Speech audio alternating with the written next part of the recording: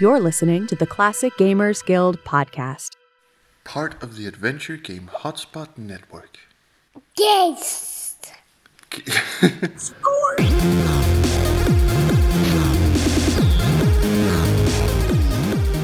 Hello and welcome to the Classic Gamers Guild podcast, where we explore the world of classic games and the nostalgia that they bring. In this episode, we have our resident FMV expert, Jackie, with us, a lifelong classic gamer, an admin of the Classic Gamers Guild, and a really good friend of ours. So, hey, Jackie, how's it going? Hey, doing great. It's good to finally be on here after listening to you guys constantly for weeks and months and years at this point. We haven't had a real conversation in forever, so this is nice. Yeah, and actually, luckily, I'm going to ignore that. All right. Okay, I'm just breaking things already. Oh, it's okay. I thought I was automatically blaming Paul. This is refreshing. This is good. This is good for all of us. But yeah, I've actually had a chance to meet you, Jackie, and we hung out at some Sierra parties in the past where we got to hobnob with a few fancy people that may or may not have been involved in some of the Why would you choose that description? Who wouldn't want to hobnob? Yeah, it's true. I was hobbing my... No, wait, no, I'm not going to say that one. That's going to sound way worse than I intended. And this is why people tune in, though, isn't it? Really? No, if not, just turn it off. I don't know why you're here in the first place, because it happens a lot. Right, there will be no miraculous recovery from this. All of a sudden, they just changed.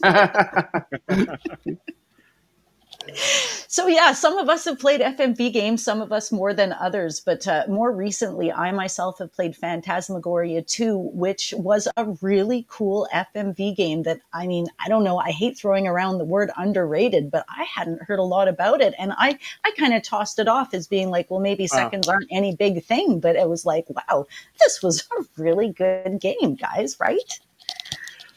Yeah, I think it's okay to call it underrated. It's certainly overlooked, at least, because it came out kind of at the tail end, like later in the 90s, where FMV was already kind of coming out of style and adventure games were about to hit that rough patch. Yeah. But it's and of course, like the first game was so infamous for everything, just, particularly the grotesque levels of violence and, this game, having absolutely nothing to do with the original and, just being kind of a separate story, when you think of it, just kind of like it could have gone on as an anthology series that Phantasmagoria could mean anything. But we nobody bought the second game but me. So it ended right there. Well, how did that happen? Why do you like FMV games? When did you start playing them? What's the history here? I need to know. So it all goes back. I mean, kind of everything in my life goes back to adventure games in one way or another. Like, no joke, I was starting to read when I was 2 years old because I remember my mom playing Maniac Mansion on the Commodore 64, and I wanted to know how to play it too. I could see all the words, and I didn't know what they meant. So, adventure games have just always been a big part of everything for me. And I remember specifically in 1993, this is a story I'm going to be telling a lot for reasons that will become clear later. But I remember we went to our local Circuit City. If anyone doesn't remember what that is, they used to sell computers. Service was state of the art. Yeah, and now they sell absolutely nothing. But they, in their day, they were a big, Best Buy competitor. Really, really great store. I remember us going in there. The guy showing us a little game called The Seventh Guest on this brand new Packard Bell Windows 3.1 computer. And I remember we were just blown away by, everything, the visuals, the music, especially the music, which again, we'll get into some other time. But it was one of those things where like, this was the next generation. Like this is a whole different world of technology from, my Nintendo and our old Commodore computer, because that's all we'd had up to that point was Commodore computers. And those were almost a decade old at that point, I think. So it was a level of technology we couldn't even fathom. So it just, it kind of just hooked us from there. As soon as we got that, we went home with that computer. We went home with a copy of The Seventh Guest and continued playing them for years and years, as as many as we could get our hands on, because we loved adventure games, and FMV games and adventure often went hand in hand. That's really cool. So that was your first glimpse, like seeing a game and being like, "This is the future." Like, because that was the idea, right? Anyway, with FMV games, that these would be the future. Anna, do you have one? Did you have like a moment where you like the first time you saw an FMV game? Do you remember it? Yeah, totally. Under a Killing Moon was my very first FMV game, and I was amazed because at first hand-painted graphics was the most realism I'd ever really seen in a game. So this is the first time where I'm like, oh my God, because my dad presented it to me, and he's like, do you want to play a movie? And I'm like, well, what do you mean? He's like, check this out. It's like a detective noir, like you're the guy, and it's this. And I had such a crush on, was it Chris Jones, the guy that played Tex and all that in it at the time. But it was a huge deal to me. I was like, wow, this is interactive TV. I thought it was going to be the future. Yeah, that's really okay. Well, let me jump back real quick too, because before I forget this, Jackie, you had said that you played, or that you remember your mom playing Maniac Mansion, and we hear a lot of like, I think we only hear stories of like me and my dad. Let's say that's the first time I've really heard like I saw it from my mom. So was she into adventure games? Oh, absolutely, she still is. My dad actually, he was more. I remember him playing. He was good at action games, but he actually was more like the RPG type. I remember him playing Wasteland constantly, over and over again on the Commodore. And he played like Duke Nukem 3D and all the shooters. But my mom, it was really about adventure games. We got hooked on. We started with Maniac Mansion. She played the hell out of Zack McCracken. When we got the PC, we were all about Monkey Island. We started late with the Sierra stuff. Our first game was King's Quest 6, which is a high bar, and you had to kind of work backward from there. Yeah. But yeah, King's Quest 6 was huge. Gabriel Knight, the first one's probably our favorite. She's still doing it to this day. Recently, she's really been into like the Ace Attorney games. I think those have been the big ones for her. Right. Okay. Those really hit the whole gamut, don't they? Because my middle son played all of them and absolutely liked them too. He's just in his 20s now, so it's an all ages kind of a series, isn't it? Yeah, it really is. I mean, because they're they have a silliness to them, but a maturity at the same time. It balances that really well, and the writing, like the localization, is just incredible. Like because. They could almost be passed off as visual novels, but there's a little more interactivity to them. There's the investigation and all that goes with it as well. But yeah, they're incredible games, and they really stand apart as something wholly of their own. Like they are their own genre, and that's what's beautiful about them. If I think about in the history of FMV games, that's a part of what they were doing for us, wasn't it? Bringing us to a location in a way that no other game format had yet. Even going back to the very beginning, that was their idea. Like they wanted to bring you into the game. You're looking at Dragon's Lair. You're in a whole different world, and it's kind of more cartoon-like, right? Oh yeah, and God, Dragon's Lair. I can still play Dragon's Lair. I got so obsessed with that as a kid that I can still play it on like one credit. I can get you through the whole thing. I had it memorized.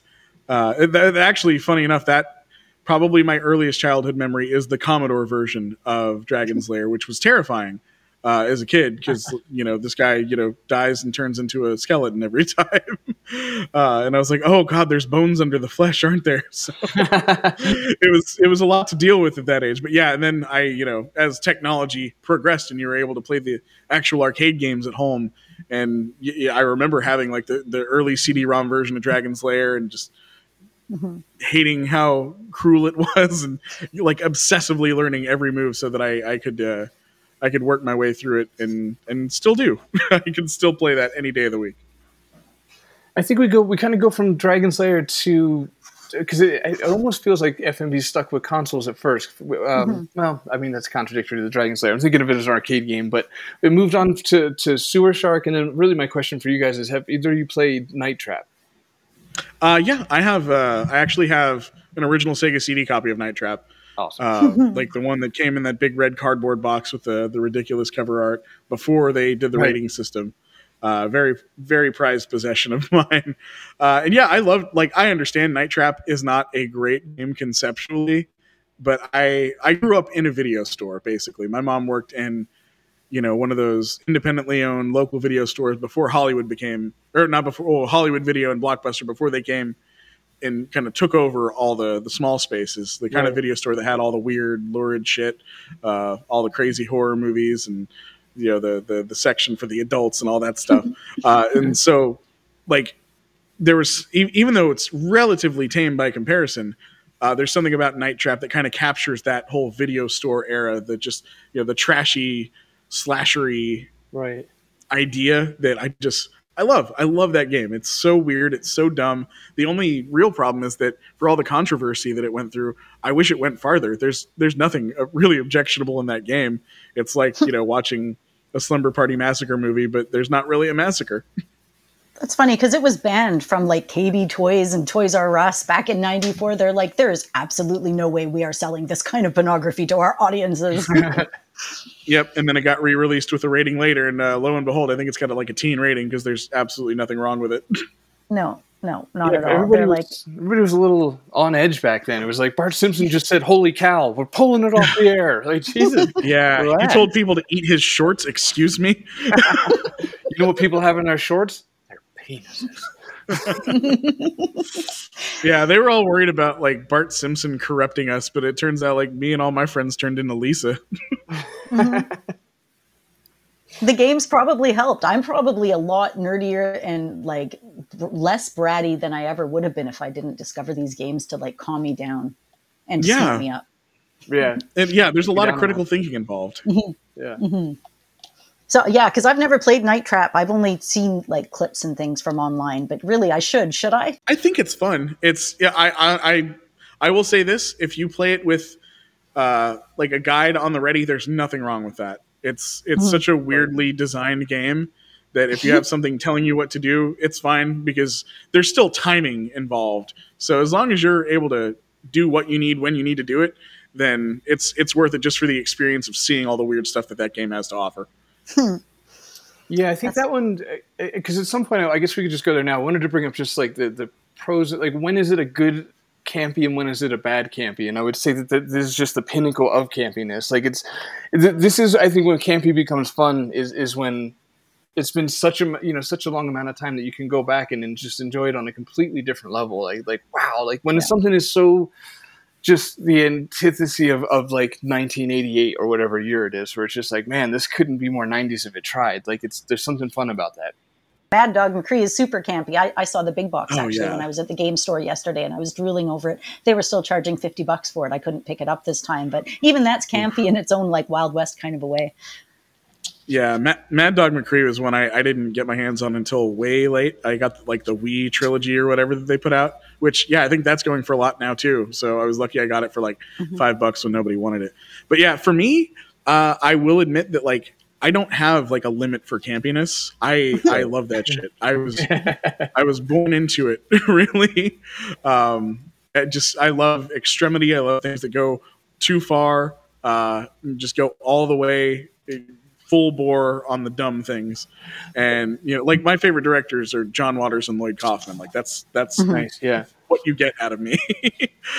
So anything that leans too hard into camp is going to appeal to me immediately, and that might be why I love FMV games so much, because a lot of them, especially like Mad Dog McCree, it feels like like the local community theater putting on an interactive melodrama for everybody.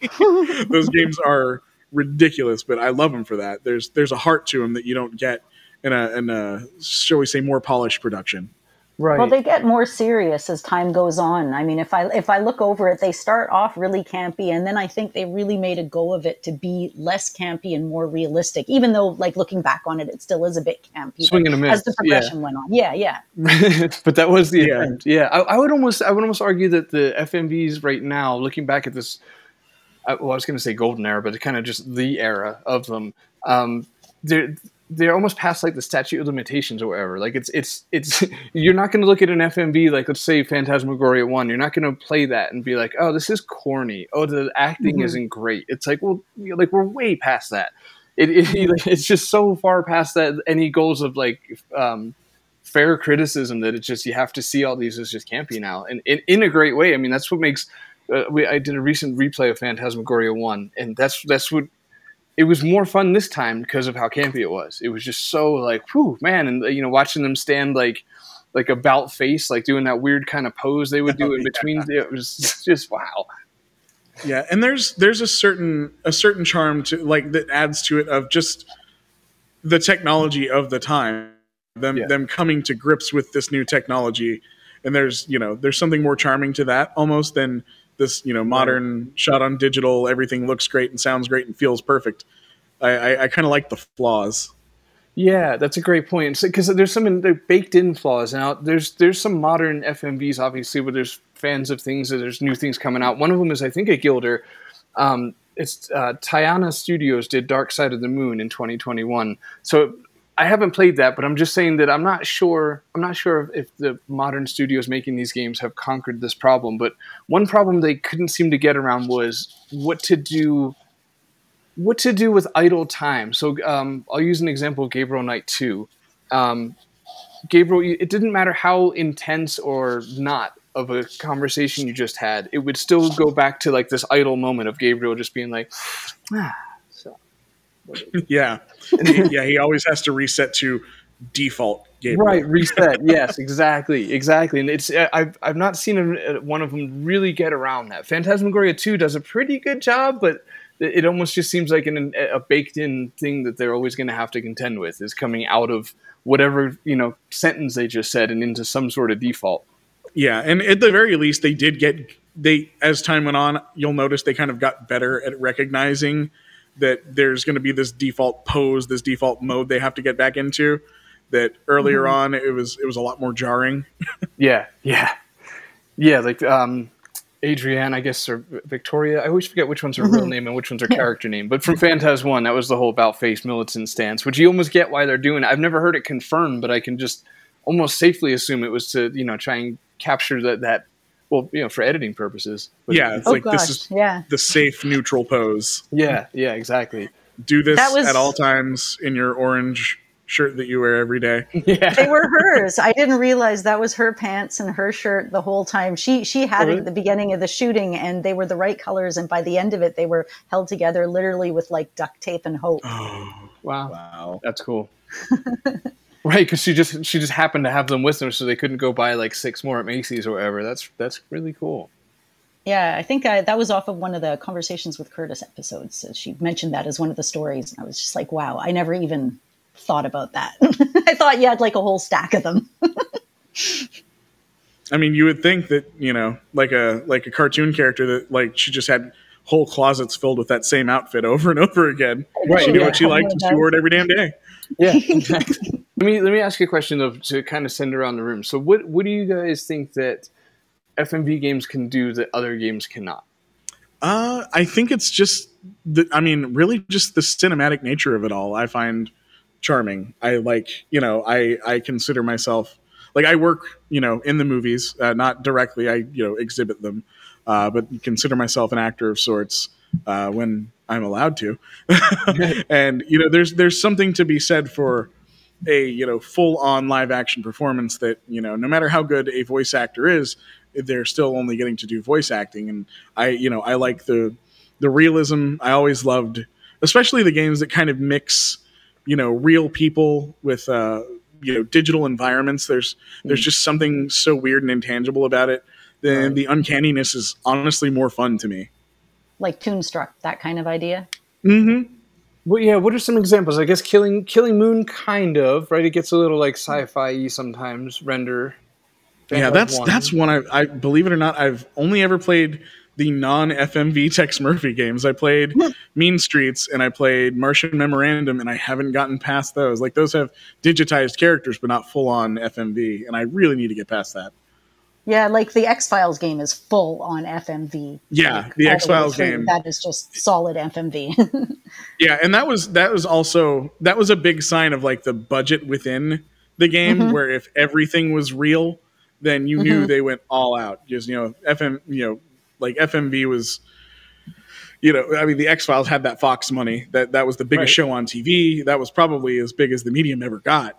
But Well, this is where it was going, because this I think the game, the X-Files came out at the very end of the 90s. So when you're looking at that and you're looking at Under a Killing Moon, they really did. They're like, this is an interactive movie. This is an interactive TV show. This is your entertainment taken to the next level. And that's what FMV games to me can do that other games couldn't do. They can bring you into the show. You can actually see the characters and what they look like.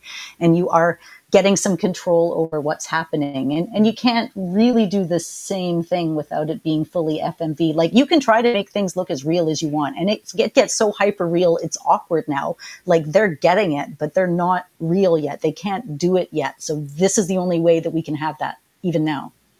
Right. That's interesting because my answer is different than the two that you've both given, which is nice. So, and it would actually be the real world location factor, which you're just starting to touch on there, Anna, but to a different focal point, as opposed to like, well, yeah, I guess it's obviously different because I'm saying real world as opposed to maybe a fictional world like of X-Files, because there's something cool about that too, where it's like when the first time I played like Hit and Run with The Simpsons, where it's just like I'm in Springfield, like, you know, that really cool feeling of being in a fictional world is totally valid. But my choice would be real world. Where words they're so hard. Because of Gabriel Knight 2, for example. I was going to say, I knew Gabriel Knight 2. And how many people do we have, sorry to cut you off, but how many people do we know that have been like, oh my gosh, I've now been to these places. Like, I have enough nerdy friends now, I love all of you, right? But that you've gone off and you've visited the places from Monkey Island. You visited places from Gabriel Knight. I mean, Monkey Island's not a good FMV example, but the locations really capture people's imaginations for sure, Paul. Yeah, exactly. It was like Adventure Game Geek did well, as soon as I finished Gabriel Knight 2, I was just infatuated with the way Jane Jensen wrote that, was like blurring the lines between history and fiction. And I talking about Wagner and things like this, like, you know, historical figures, where I just got on this mission to figure out what exactly was true. Like, what is real in this game? What did Jane write, and what did history write? And along that kind of journey, after playing it, I found Adventure Game Geek's videos, and he went to a lot of the on-site locations from the game. And I had just been to Germany like 5 years. I mean, 5 years is kind of a while, but kind of not too. I was like, man, I feel like I was just there, and I really missed the opportunity here to go like see these exact sites. I was kind of bummed out, so I do want to do that again one day. But Jackie, video game tour. Woo. Yeah, exactly. Have you played Gabriel Knight 2? Yes. So full disclosure, I think the greatest game of all time is the first Gabriel Knight, and I think the second one is really good. Yeah. I think I actually. Yeah. I'm sorry. Gabriel One Night number one's amazing.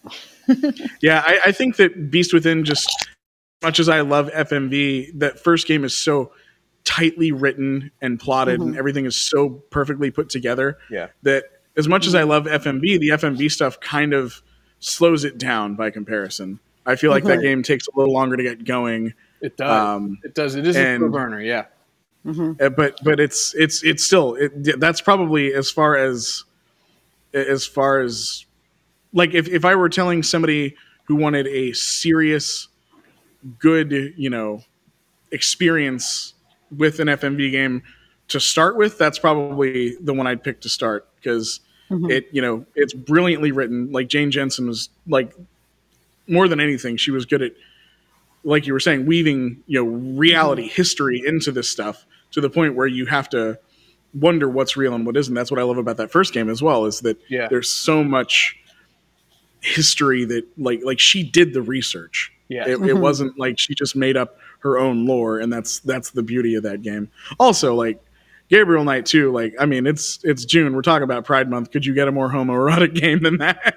the just like everything between Gabriel and von Glauer, and von Glauer's search for an eternal mate in werewolfism, right? Lycanthropy is, you know, it's very it's right up there with, you know, like Louis and Lestat in Anne Rice's stories. Right. Yeah, that's a great direct comparison. Yeah, there is an I'm not even sure how subtle it really is. I don't know. It's definitely not on the nose, but it's it's only that they don't absolutely spell it out, but it's like right there in your face. Yeah, right. It's just not kissing you on the mouth. Right, a little more subtle than nice. Then they went, I guess, with Phantaz too. They explored a lot of different directions. Actually, that was a real limit pushing game too. So yeah. Yeah, that's kind of why that game means to me what it does. It grew on me as I got older, because when I first played it, I'd played the first Phantasmagoria, and I was I was watching my mom play that. I was young, and that was I didn't get scared by a lot back then, and I don't now. But that game does such a good job. The first one of it takes its time, in that horrible things happen throughout it, but you can't die until that final act of the game. Right. So once horrible, gruesome things start happening to you, I kind of liken that whole last act to it of like the last act of The Shining. It's just Don chasing his wife around the house, like Jack Torrance chasing his wife, and it's that the tension of that chase is what really stuck out the most to me, and just the absolutely gruesome deaths. Where Phantasmagoria 2, it's you load it up and it's like, okay, I'm this nerdy guy, I work in a computer, I work in a cubicle somewhere, and immediately, like, the characterizations are way more human and realistic. He's got a gay best friend who is not played for laughs, is not a stereotype. Probably the first in video games, definitely one of the earlier pieces of just really solid representation, kind of just in general, even from movies around that time. Like, Trevor is just a regular guy who also might be gay, and also maybe Curtis. Like, there's that unspoken possibility between him and Curtis, because so much of that game, I feel, is about gray areas. It's about identity, and it never really condemns all the weird things that happen. Like, the game, it gets into, like, Curtis is openly dating more than one person at the same time, and nobody's really upset about it. There's no jealousy. It's just like, maybe they don't. I don't even know if the term polyamory existed back then, but Curtis is clearly at least on that level. He's juggling a couple girls and maybe thinking about Trevor at the same time. He goes to a BDSM club several times, and the game never treats that as though it's corrupting him in any way, despite the things that he's doing publicly with one of his coworkers. That just and by the end of the game, even though it's dealing with spoiler alert, alien stuff. Believe it or not, it very much feels like a almost a metaphor for maybe the trans experience of, like, this guy being put in this body that may not be the right one, and trying to discover what he's actually supposed to be, what he's more comfortable as, or is he happy the way he is? And I just there's so much under the skin, so to speak, of that game. That I'm and knowing Lorelei Shannon, I'm sure that she knew it was all there. Some of it before we even had proper terminology for it, and it's just I love it so much for that, and it's grown on me so much more over the years for that. Except for that goddamn puzzle at the end of the game that doesn't make any sense. Which we will definitely get to as well. And I guess that's another part of it. We talked a bit about hybrid worlds and some of the positives, but what about downsides to FMV? Like, is there any reason, like, why didn't they take off? Why aren't we all playing FMV games right now as much as, I think the industry, even Hollywood and Fox Studios, thought that we would be? I think it's just because of the limits of the technology. You can't, if something is 100% simply voice acted and digitally rendered, it's much easier to add in something. If you didn't film something, the amount of work that it would take to get everything set up, film that, imagine doing reshoots and rewrites and things like that. I can't even imagine the hell it would be to make that work. Which, there are games that they had legendarily long production cycles that kind of killed them by the time. Like, one I like to think of a lot is I don't know if you're familiar with Harvester, or it's a game that took several years to come out, and there was a lot going on in it, but by the time it hit, there was nobody interested in what it had to say. Right, interesting. It was immediately aged by the time it came out. Yeah, I'm just thinking further. There is like a developmental burden, and that really might be the ruling factor. I guess it's almost self-explanatory why there's not too many indie devs doing them. But and your question just it did make me wonder, like, why isn't there any major studios going for it? And I guess it's just not time versus money. I guess just a boring answer like that.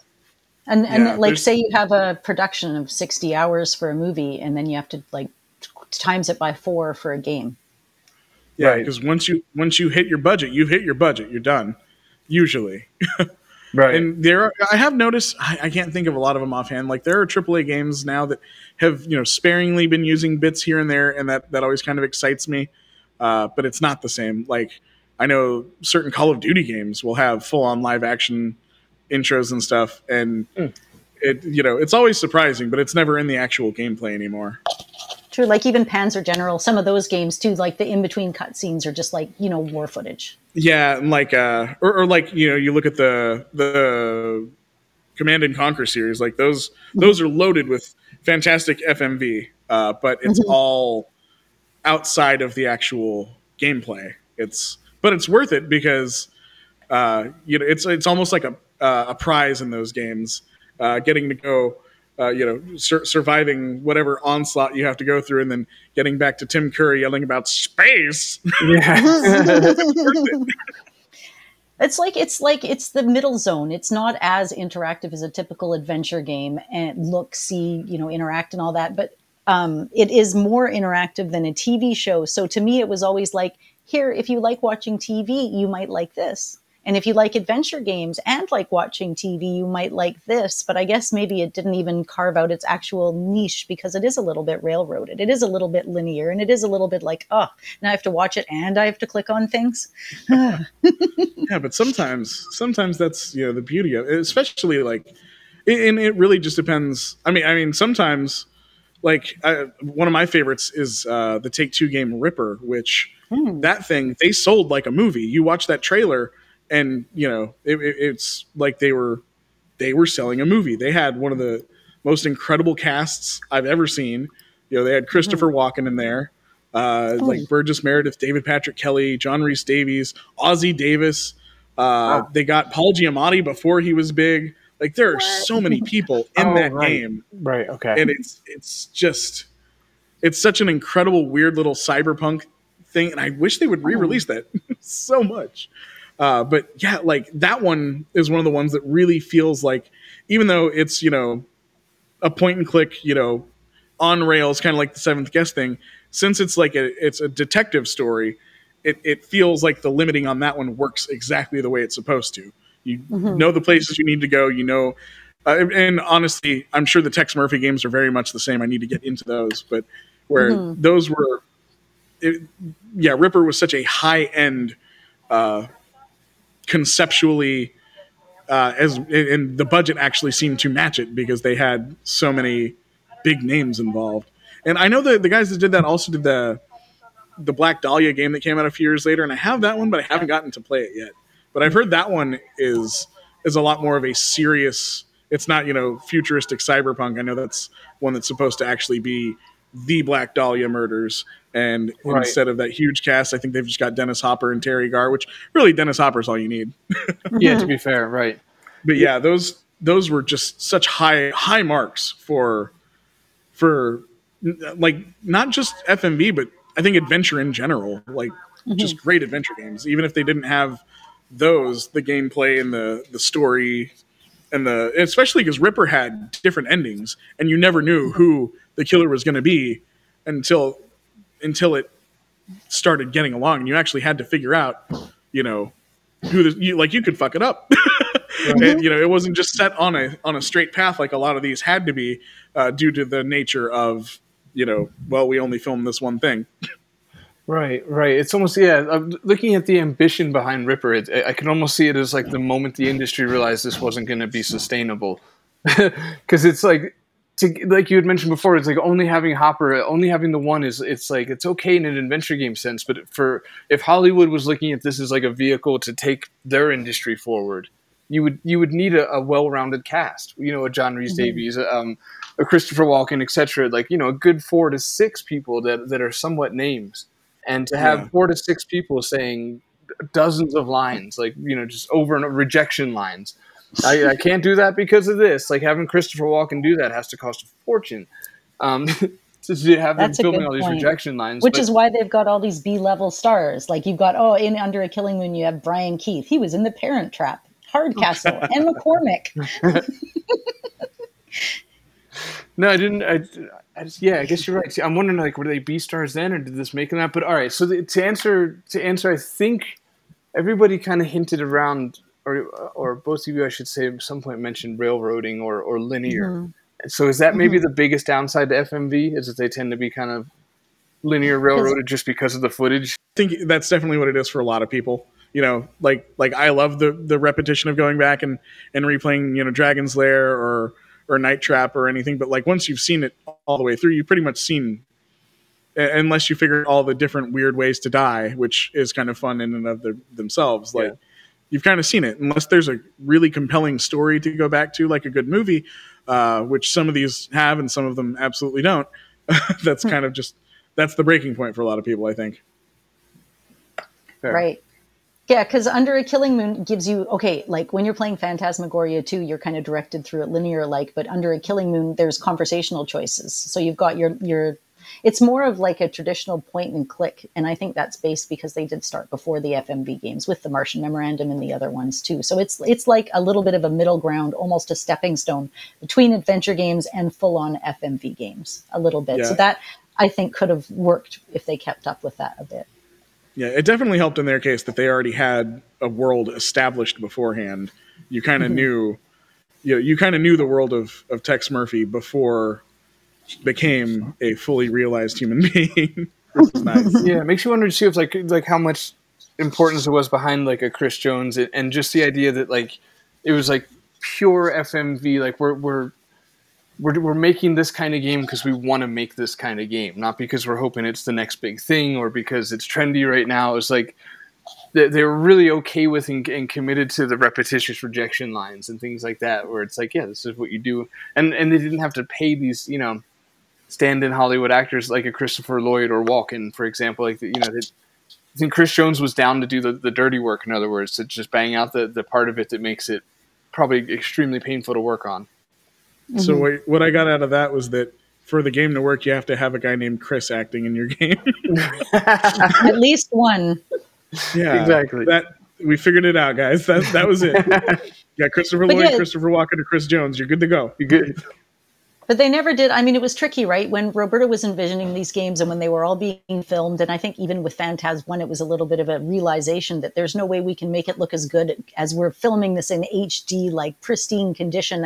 And so a part of me thought maybe if they were able to do that would make people more interested. Now, Netflix is about the closest I can find because they did these little interactive shows, right, for some of the kids ones. And you could go in and you could make a choice. And that was like almost like a cross between an FMV and one of those early DVD games that you used to be able to play on the remotes.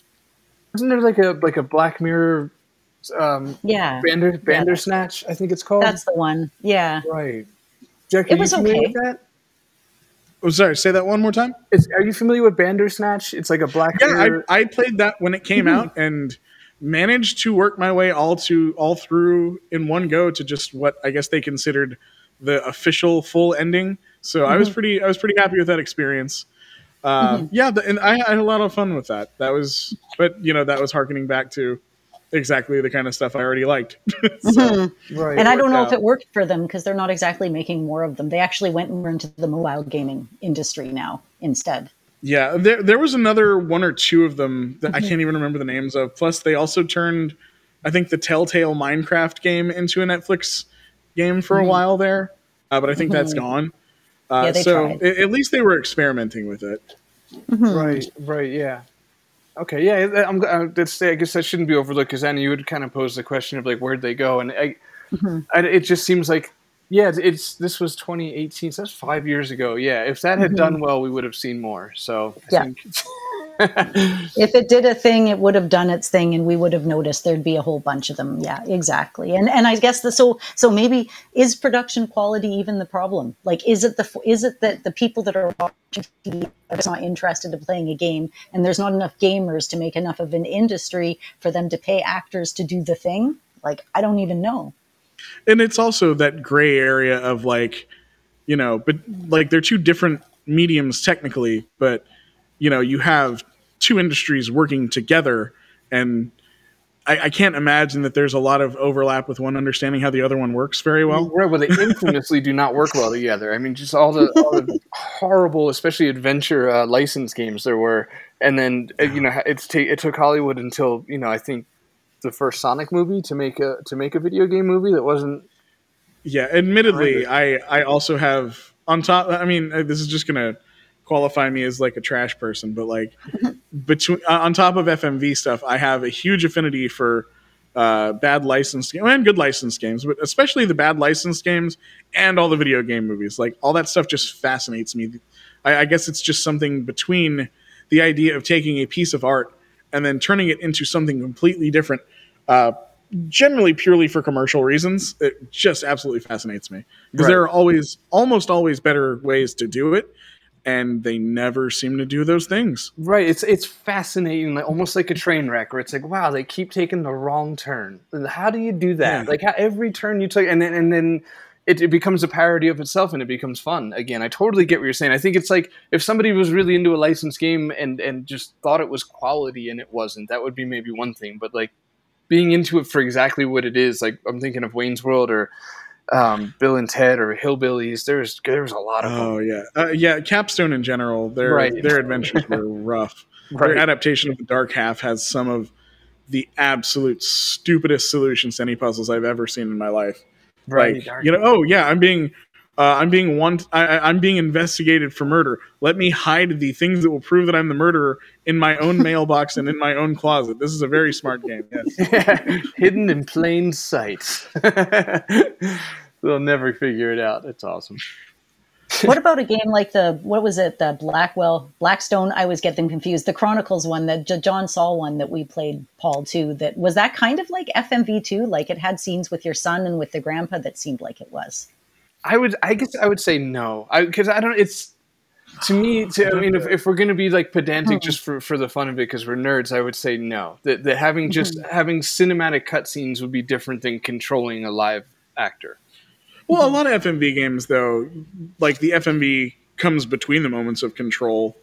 So I haven't played Blackstone Chronicles. I haven't gotten around to it, so I'm not sure how it interacts. But like a lot of people consider, not my favorite game, but Myst technically is FMV because there are the character videos in there. One of my favorites, certainly one of the more underrated ones. It's not a great game, but I really like Noctropolis.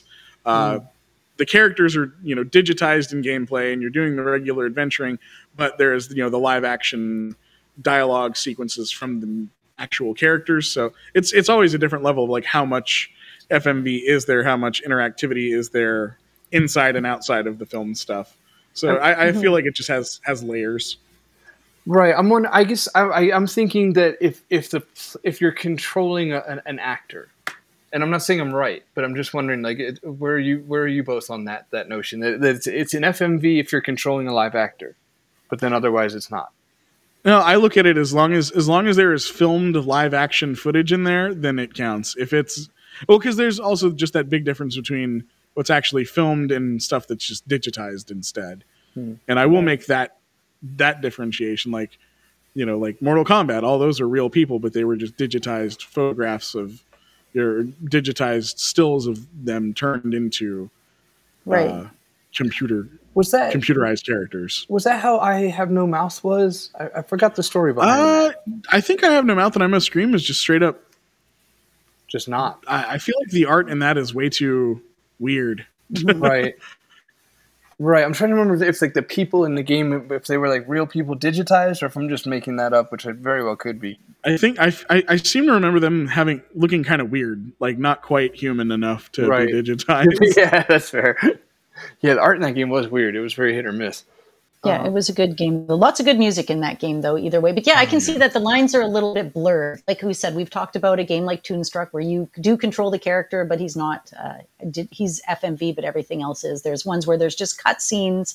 And so I guess we're doing a bit of an overview generally on games that contain FMV in one way or the other. But I'd like to focus a little bit about Phantasmagoria 2, specifically just because it's the most recent game that I've played. And I really do feel there's so many layers in that game I'd like to unpack. I would put that as probably my just barely second to Gabriel Knight 2, but in a really good way, in a very complimentary way, because the storytelling in that is amazing. I would for 95% of the game is amazing. The ending it does kind of lose its mind at the end, but let's not focus on the bad parts. The good parts being that Jane Jensen, that's Gabriel Knight. Lorelei Shannon tells such an amazing story, and she employed a technique in that game where the protagonist Curtis can't tell. He has a hard time telling the difference between reality and fiction, and it's such a lovely mechanic as a player because when your avatar can't grasp what's reality and what's not, it just really messes with your own head. We're like, and a good example to pass this around the room, I guess, would be like the jarringness of that game was when, or an example of it would be when Curtis gets punched by his computer. And you're like, as the player, you're like, okay, that's probably in his head. I mean, it has to be in his head. A hand just came out of his computer and punched him. But then he walks around the corner and all his coworkers are like, whoa, are you okay? What happened? And then you're like, okay, what is going on though? So it's just that level of storytelling where you care about the characters. I was so sad when, spoiler, Trevor died. And it's not a very fair spoiler, sorry. When Trevor died, I was super bummed out. So it's like just all Telltale Signs of great storytelling. Like you made me fall in love with this character and to the point where I was just hoping that he wasn't going to die, but I kind of knew he was because it's a horror movie. And yeah, so I guess what I'm trying to say is for me, the highlight was the writing. Mm-hmm. Yeah, that's definitely the writing, and the actors in that game are really good too. Yeah. And I mean, I already went on a big spiel about, the thematics of that game and what it means to me, but just on its own, because I remember when I first played it, the other thing was that, with as horrifically violent as the first game was, I was, admittedly a little surprised, like Phantasmagoria 2 isn't really about that. It's, it's very much about the nightmare of this character's journey of self-discovery and what a horror that is. That is why it is a puzzle of flesh, because figuring yourself out is much scarier than evisceration in the long run. And also, yeah, as far as the writing goes, when you think about, especially video game characters at the time, but even now, like the vulnerability of Curtis Craig as a character, he's not a macho guy. He very regularly at several points in that game finds himself to be what many would consider emasculated, and he's into it. He's not a big tough dude. He's not Duke Nukem. He's not even Prince Alexander. He's just just this little just a little guy, and I kind of love that about it. Like that Lorelei was using that medium to tell a story with a protagonist that is not, I mean, I guess we have a white male protagonist, which is still, that was still basic for the era, but he wasn't straight. He wasn't normal. There was a lot going on there. And I love that about that character in particular. Yeah, he was definitely not straight up, and all the way through it, you're wondering, because he's like, oh yeah, we're cool, but we're not going to tell anybody else we're dating. He's into the other stuff, and like he's not even like questioning himself. He's not morally. He's got a curiosity about him, and on top of everything else going on, it really drew me into his character quite a bit. Yeah, he never seems to really damn himself for experimenting, which I feel like a lot of other creators would do, because it's so, when he's talking to the cop and he's got his shirt off and they're just like having a conversation, right? And I'm like, that is awesome. Rock that, dude. Yeah. Whereas a lot of other creators, especially in horror, like those would be the reasons that bad things would be happening to him or why we would be considering him a bad person. But here it's like, no, this dude's just, realizing there's more to the world than what everyone told him there was, and he's trying to figure out what he likes, and that's fine. Yeah, I like that. All right, so Anna, what about the story for you? Yeah, gosh, it really got to me, because you're like, average guy, stuff's going on. I'm like, oh, he's a little wild because he has a rat. Like, people that are like straight up vanilla or whatever, they're not going to have a rat most of the time, right? So you're like, okay, yeah, this guy's this guy's got some interesting stuff going on. And then all of a sudden, like you said, he's going into this descent, but he's like, is he going into a descent of madness? Has this madness been created? Where does this coming from? Like you said, things happen, other people can see it. And then his computer is messing with him. And like, to me, that's the creepiest part of it, more than any of the horror scenes, was just like the little tiny subtle, when the computer's messing with you and changing the words around and everything. And it really got me into it. And up until like the end stuff, I think I actually didn't follow a walkthrough. I was going all on my own, but when I got to the end bits, I ended up following a walkthrough for that alien puzzle that you mentioned there. And I wasn't quite as, like, I'm not sure how the ending related to all the things happening to him throughout the episode. I'll just say really quick on that last puzzle, that puzzle is hard with a walkthrough. Yeah, it is. I had to watch a video. Yeah, I remember back in the 90s playing it, and we had to, like, luckily, libraries, thank God for libraries, it was a Prima Games guide to, like, CD-ROM adventures or whatever, and that book was the only reason I was able to complete Phantasmagoria 2 at the time, because that final puzzle is just absolutely nonsensical. I've still got in years later, I absolutely went and bought my own copies of those books. Like, I'm not talking like while they were relevant. I'm talking like 5 years ago. It's like, what were those books I had from the library that were so cool? So it's kind of nice to have those because nobody else wants them. They're nice and cheap. Right. Jackie, did you have thoughts on the ending of the game? I think I might have messed your flow up there, but Anna was just saying that it didn't make sense to her. What sense did you make of the ending? No, it's more that I feel like I need to revisit it. It has been so long. I think a lot of, I mean, by that point, it could be much more metaphorical than anything. I think it's really just about Curtis coming to terms with who he is versus who he thinks he is and who he's being told he is. I think, as somebody who's had to go on a very deep version of that journey for myself, like it relates a lot and it doesn't have to make a lot of sense. I don't know that I find the endings to that game terribly satisfying, but unfortunately, especially at the time, wasn't exactly a medium known for satisfying endings. Even the best adventure games don't have great endings usually. Right, that's fair. Yeah, it's weird because I played it a year ago, and I'm just now realizing that I don't remember the endings as nearly as well as the rest of it. But I'm almost wondering if the difficulty, not only of the last puzzle, and it's quite multifaceted with walking and gathering and things like this and bringing it back to the thing to make it work, blah, blah, blah. That combined with the navigation, I remember being just a pain in the ass at the very end there, like trying to get the right hotspots to turn around or leave a room. And I guess what I'm getting at is I almost feel like I was so frustrated during the ending because of the puzzle and navigation that I was.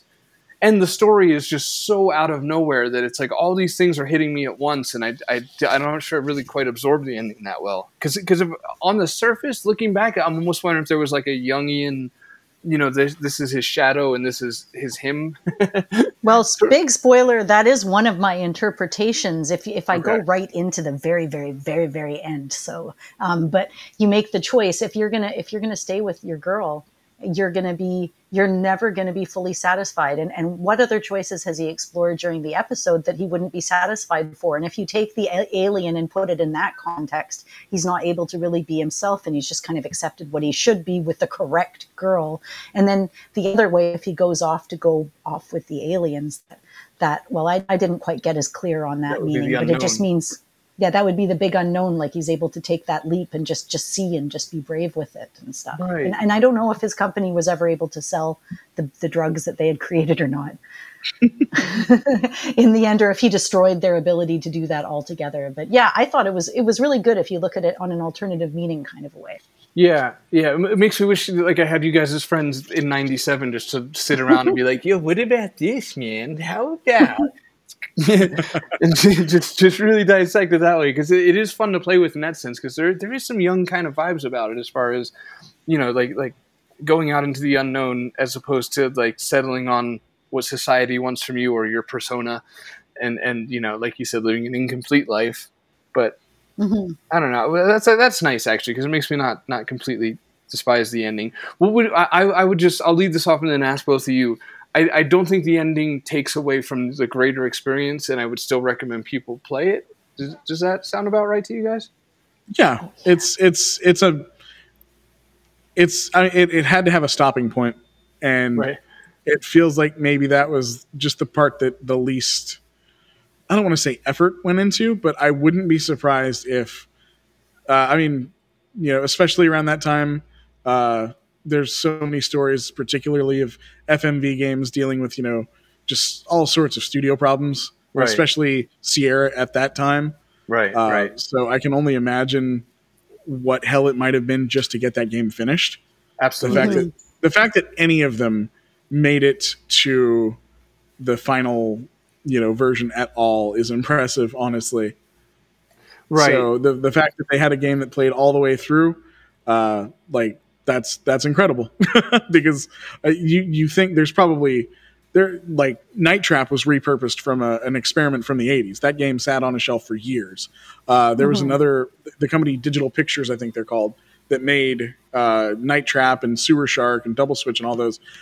They went several years. They had at least one game that also was not complete that became part of a movie called Game Over, which I haven't watched it yet.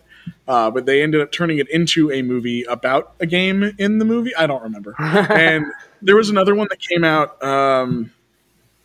Oh God, it was just like last year. It was like a lost game. I want to say it starred Timothy Bottoms. Oh, hold on. Let me think on this. Mhm. Like I'm gonna research. I should have thought about this beforehand. Yeah, American Hero. It was from 1997, and it only just recently finally got a release. Like it was a full on, filmed experience, and I think they just never finished programming the game all the way. So, like, you have to wonder how many of these are out there that Right. we've just never gotten to get our hands on. Right. So Okay. again, yeah, back to Phantasmagoria 2, whether the ending is satisfying or not, you have to wonder how many hoops they had to jump through just to get an ending on it. Right. Yeah. Interesting. Yeah, and American Hero is on GOG for people listening. When I Google it, the first thing comes up is American Hero, the Lost FMV Disaster. That makes it beautiful. Some of the disasters are like my favorite ones, though. Like there's a Johnny Mnemonic game that's all full live action, all keyboard controlled, with no real explanation unless you read deeply into how it works.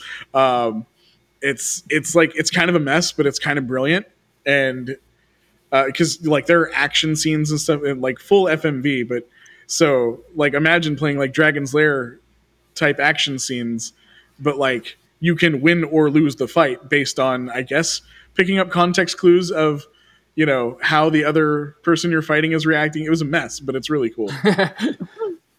That's right. That's yeah. kind of neat. That's kind of like how when you're playing in the Hero U game, the sort of version of poker that they have in the game, it's sort of the same as poker. Anyways, you have to look at the facial expressions of the other players around you in the cartoon game to kind of understand what they're thinking, to know if they're lying or telling the truth.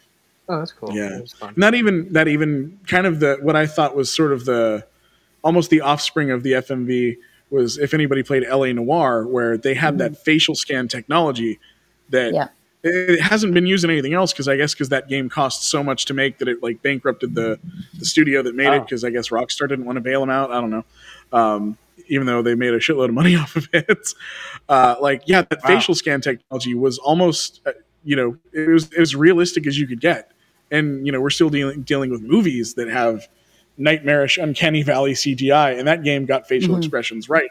And that was your clue to everything in the investigations, was watching people's expressions. So, like, those ideas are still floating around, but we're not using them enough. Right. Yeah. Agreed. And to tie off your previous point about Phantaz too, Jackie, was I would totally agree that I think the story is written so well that there's no way there wasn't time constraints or budget issues or something drastic at the end there, because it was just like it was almost, I felt like Laura, I was almost forced to just take several more hours of the game and just be like, here, really quick, take all this. This is there's aliens and this is happening, and yeah, just kind of really there's an all or nothing vibe, and I think she played all. She's like, fuck it, just throw it all in there then. Yeah, try to get everything. Well, I know that legendarily also happened with Gabriel Knight 2, there was a whole chapter that pretty much completely got excised that would have, I believe, took place in the past and involved kind of setting up all the stuff in the museum for later, something like that. Cool. Others will know better than I, but I know from what I understand, all that stuff.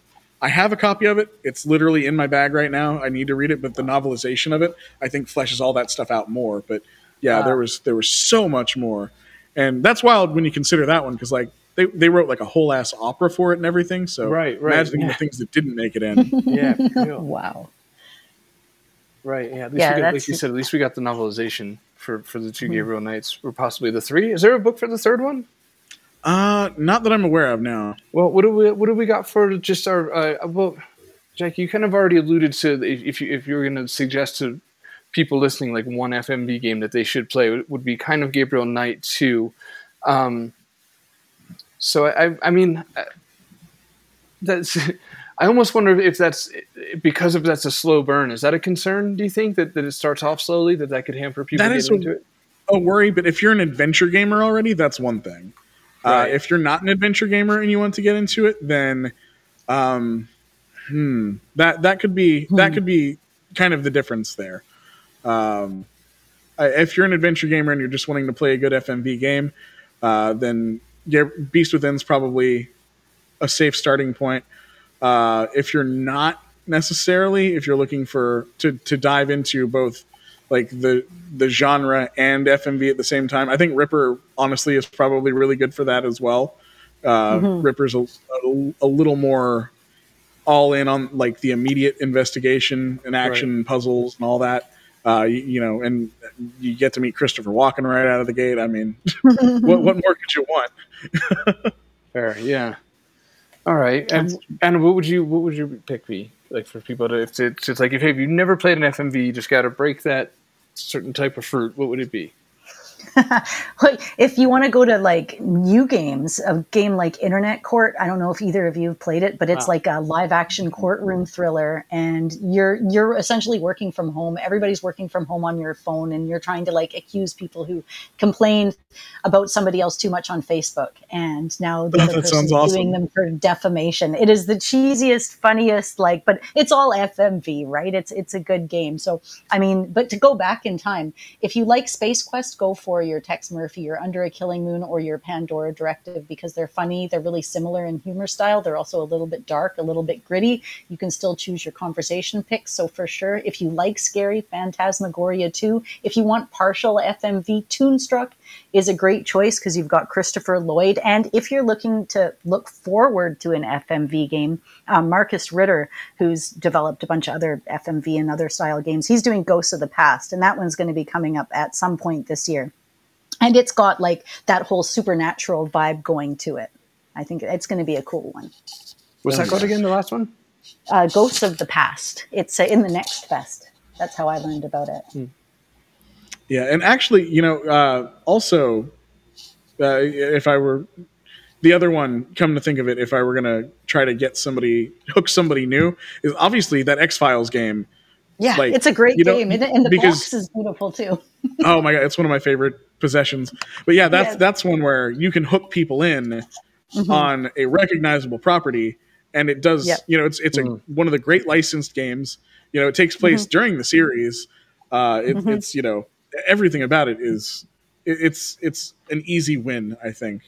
Also, on the less complicated side, one that I'm just remembering offhand, there was a kind of cute Goosebumps game in the mid-90s that people might enjoy, if only because it features Jeff Goldblum as Dracula, and I think that's the best selling point on a game I've ever heard. Yeah, that is. Yeah, you have to say literally nothing more. And I promise you, if you sit down somebody at a computer and tell them, play this game, Jeff Goldblum's going to be Dracula in it, they're going to play that damn game. Yeah. That's true. Oh, and there's Tender Loving Care is kind of a wild one too. You can find that one. It's on Steam, right? So yeah, I have that one. I haven't gotten around to playing it yet. I know that's got John Hurt, and John Hurt is just incredible all the time. So I want to give that the tender loving care that it deserves when I get around to it. But And it's classic. just, That's a 1998 or two, and it goes in the way that Phantaz 2 goes. So it's a little bit more like there's nudity and swearing, and yeah, it's I a little bit remember more that one. risque. It was very very much sold as an edgier title, which knowing the vague genesis, because I think Rob Landeros, who worked on Seventh Guest and 11th Hour, based on the stories of him pushing 11th Hour to be a little bit more lurid and over the top. So I'm guessing that Tender Loving Care probably caters to those ideas a bit more of just the fun side of the cinematic sleaze, Yeah. Yeah. but with an all-star actor at the helm. Yeah, that's funny. What about you, Paul? Any that you'd recommend? I'm assuming you must have played an FMV in your time or two. Damn, I was trying to just sneak out quietly. I'm like, I have nothing original to add to this conversation. You guys are listing like well thought out things. I was just gonna say that I would say Gabriel Knight 2, but everybody says that, so it's just like it's not a real useful tip because it's just go to. It's almost kind of like the GOAT, I guess, in a sense. So while my true feelings are you should play Gabriel Knight 2, I'll go with Phantasmagoria 2 because I feel like it needs a little cheerleading because it's just such a much better game than people might think, and they kind of fucked it by naming it Phantasmagoria.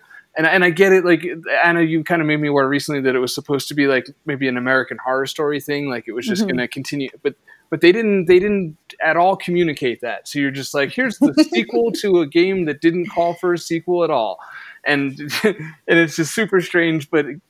If you could just kind of even get that out of your head that has nothing to do with it besides coping with loss, a quick throwaway line in the game that there's the thin thread that ties the two together. It has nothing to do with Phantasmagoria 1, and it's an amazing story on its own that people should bloody play it. Yeah, if they'd have just, if they'd have called it, Sierra's Twilight Zone, then you would have been like, oh, okay, this is an anthology. Right. Instead, it's like when Halloween 3 came out and people were like, where's Michael Myers? Like, Michael Myers isn't in this. They're telling a different story. And then it took 30 years for anybody to appreciate it. Yes, it is exactly like that. And it's been about 30 years. Yep. Coming close. Yeah, it's exactly like that. Like if it was like, yeah, you said it best. I can't do better than that. All right. So, I mean, that's our pick for listeners. I mean, is that kind of the same as our favorites? Trying to almost fight against recommending Gabriel Knight too, because because I realize like that's the one that even the people who openly hate FMV games that think they're garbage all the way around, like even they all love Gabriel Knight 2. But yeah, something like Phantasmagoria 2, or I keep going on about Ripper because I love Ripper. I'm glad you did though, because I forgot about it, and you've made me want to play it. Like I think I saw like a Pushing Up Roses video on it, something a few years ago to put it on my radar. But yeah, and I'm glad you re-brought it up again because it looks so cool. And there's such a fun time capsule. I almost forgot to mention Dracula Unleashed, which was one of the earliest ones I mentioned, and it's such a weirdly designed game. It's all about like waiting for things to happen at the right time and being in the right place. That's a bizarre little game, but that one I still kind of have a soft spot for too. I kind of have a soft spot for all of them though. I can't help it. Yeah, that's fair though. Is Harvester 2 the one that Metal Jesus was on? Or was that a different one? No, he was on Shivers 2. There was no Harvester 2. Right. There was barely a Harvester 1. There was only Harvester. There's only one of this game. It looks reminiscent of I Have No Mouth when I'm just looking at screenshots of it a little bit, eh? Maybe a little bit. Harvester, like that might take its own discussion. Harvester is probably... It's the biggest swing for the fences, both in absolutely hideous content and ideology that pairs with it. That game, it pitches a lot of wild ideas about the nature of violence in media, and it never quite takes a stance on it. So you don't really know what they want you to think by the end of it, and it's sort of brilliant for that. Unfortunately, it's also got some really bad combat. Right. So yeah, it's a weird mess of a game, but it's really cool. I guess I do have to shout out Dark Side of the Moon too. That's from Darren, who in the guild, is his studio Tiana. Never heard it said before, but I think that's pretty easy spelling. It's got to be that. Surely it is. Which That one I thought was too funny because there was a completely different 90s FMV game called Dark Side of the Moon, so I was very confused when this one got announced. I didn't know that. I already had a hard enough time searching for it. It's a very obscure one, but I remembered it See, being on like a PC Gamer demo disc that I had. Right. Some of the games like Enclosure, for example, fantastic game, but so hard to like Google. You sometimes got to wonder if titles got missed because they just couldn't be found in the algorithms. Oh yeah. Right. Yeah, that's a good point. Well, yeah, Dark Side of the Moon, I bought it. I haven't played it, but I did the supportive thing, so everybody else should at least do that. I think that's what I'm saying. Mm-hmm. You don't have to play anything, but you do have to buy it. It's just nice to support the little guys, support the little guys doing the weird stuff in particular. Right. Yeah. You're here. Yeah, I do want to take a minute just to talk about the projects that are happening. I want to touch on Phantom Fellows for just a moment and talk about what you're working on there. And then I want to talk about a project that I know you are involved in afterwards. So, Paul, hey, what's going on in the dev corner? Oh, shit. On the spot. So much stuff. You got your things. You got your stuff.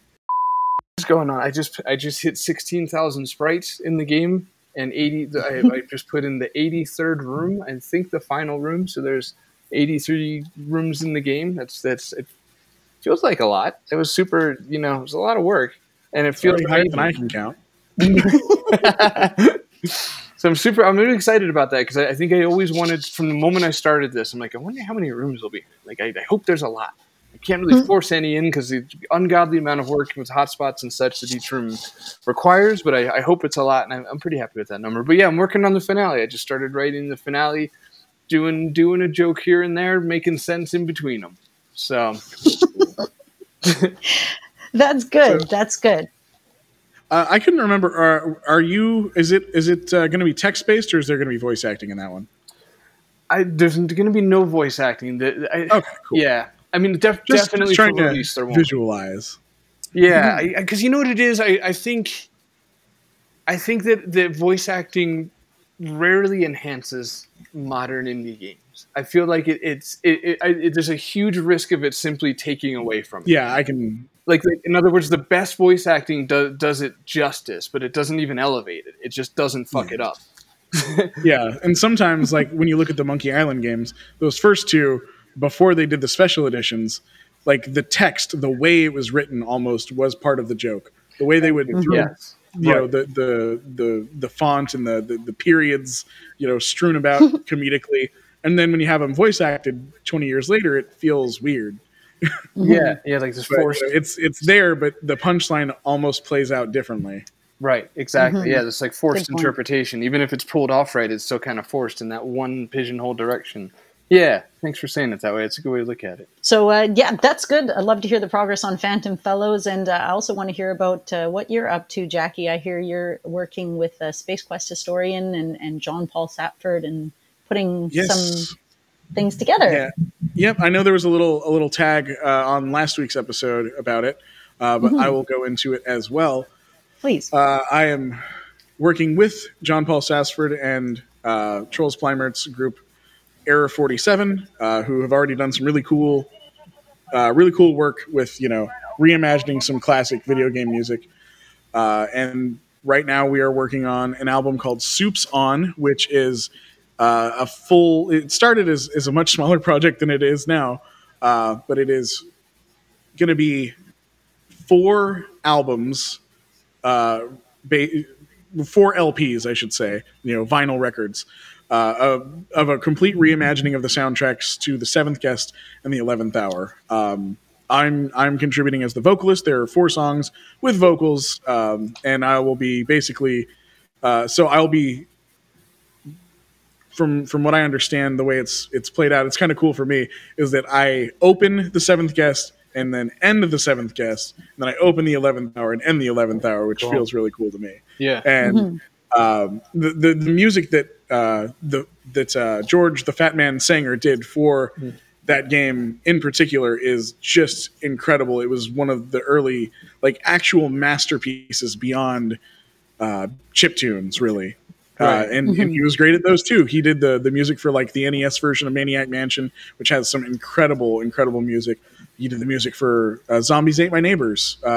So many unbelievable bits of music. But The Seventh Guest was the first time I remember hearing music in a video game and thinking like, this is real music. We are beyond just something that you're creating with a computer. Even though a lot of it was MIDI, it's such an incredible experience. And for those like back in the day, if you popped in that second disc into a CD player, it played the full soundtrack to the game, which that had never been done before. And we just love it so much, and we're reinterpreting it in our own way. I believe the way that Trolls described it is like, what if Typo Negative or some other '90s industrial gothic kind of band reinterpreted the Seventh Guest soundtrack and the 11th Hour soundtrack. So those are all the things that I love in the world. So I'm really honored to be part of this, especially with the blessing of the Fat Man himself, who put the hat back on. He hadn't worn it in a long time, just for a video for us, as well as the blessing of Trilobite is directly. So we've got all the people. This is above board. All the right people are involved, and we are running a Kickstarter for it right now, which is going splendidly well. We hit our halfway to the goal we needed within like a day or two. So I'm sure you guys will have a way to link that elsewhere. People are gonna love it. There's so many cool options, and we're just gonna keep adding more to the campaign as it goes along. Yeah, that's awesome. There's about 40 days left, I believe, in the campaign. But yeah, we'll have it linked below. Everyone's got a little bit more time, but don't get comfortable with the amount of time you have, or you'll miss it.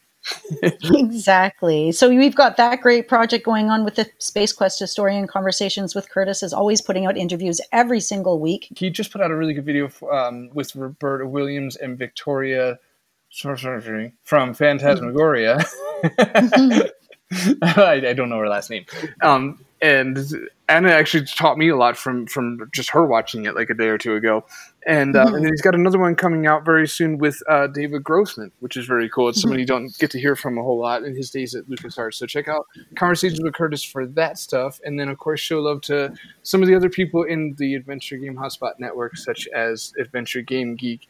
And One Short Eye has some really cool stuff coming out too. Some Monkey Island speedrun action. So exactly, stuff to look forward to. So yeah, check that out. And hey, you know what? Maybe even you can go search for us out in the wide world of the internet, because this concludes our episode of the Classic Gamers Guild podcast. We hope you enjoy our chat with Jackie, and of course Paul was here, and me. FMV Adventure Games was the topic of the hour. But if you do want to stay connected, talk more about it, and tell us about your experiences with FMV games, you can go find us out in the wide world on the Twitterverse at CGG Podcast or at Phantom Fellows. Somebody will definitely answer you somewhere, and somewhere in some way. Very authentic, though. It's true. We might. Eventually. Yeah, we might. Yeah, you can find us on Facebook at the Classic Gamers Guild, or you can look up the Classic Gamers Guild podcast page there. You can find us on Instagram at CGG Podcast, or hey, send us an email. A few of you do that, and we love it so much. Mail at classicgamersguild.com. And of course, that leads you to thinking, well, do they have a Patreon page? Yeah, okay, it's true. We do. Ask for them.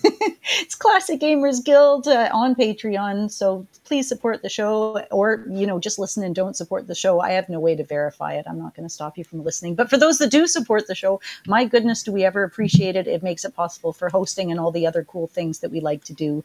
So nothing outside of that, but still, we really appreciate it. And thank you so much for listening. We'll see you next week for another exciting adventure in gaming. And also check out Death Defiant. And Brian, thanks for playing Gold Rush. You're amazing. And check out Adventure Game Hotspot Network. Don't do a murder. Don't tell me what to do.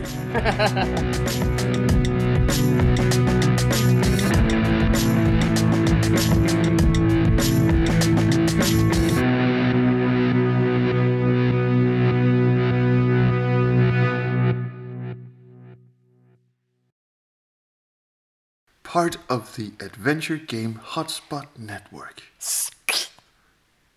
So, you're not gonna say it? No? Alright.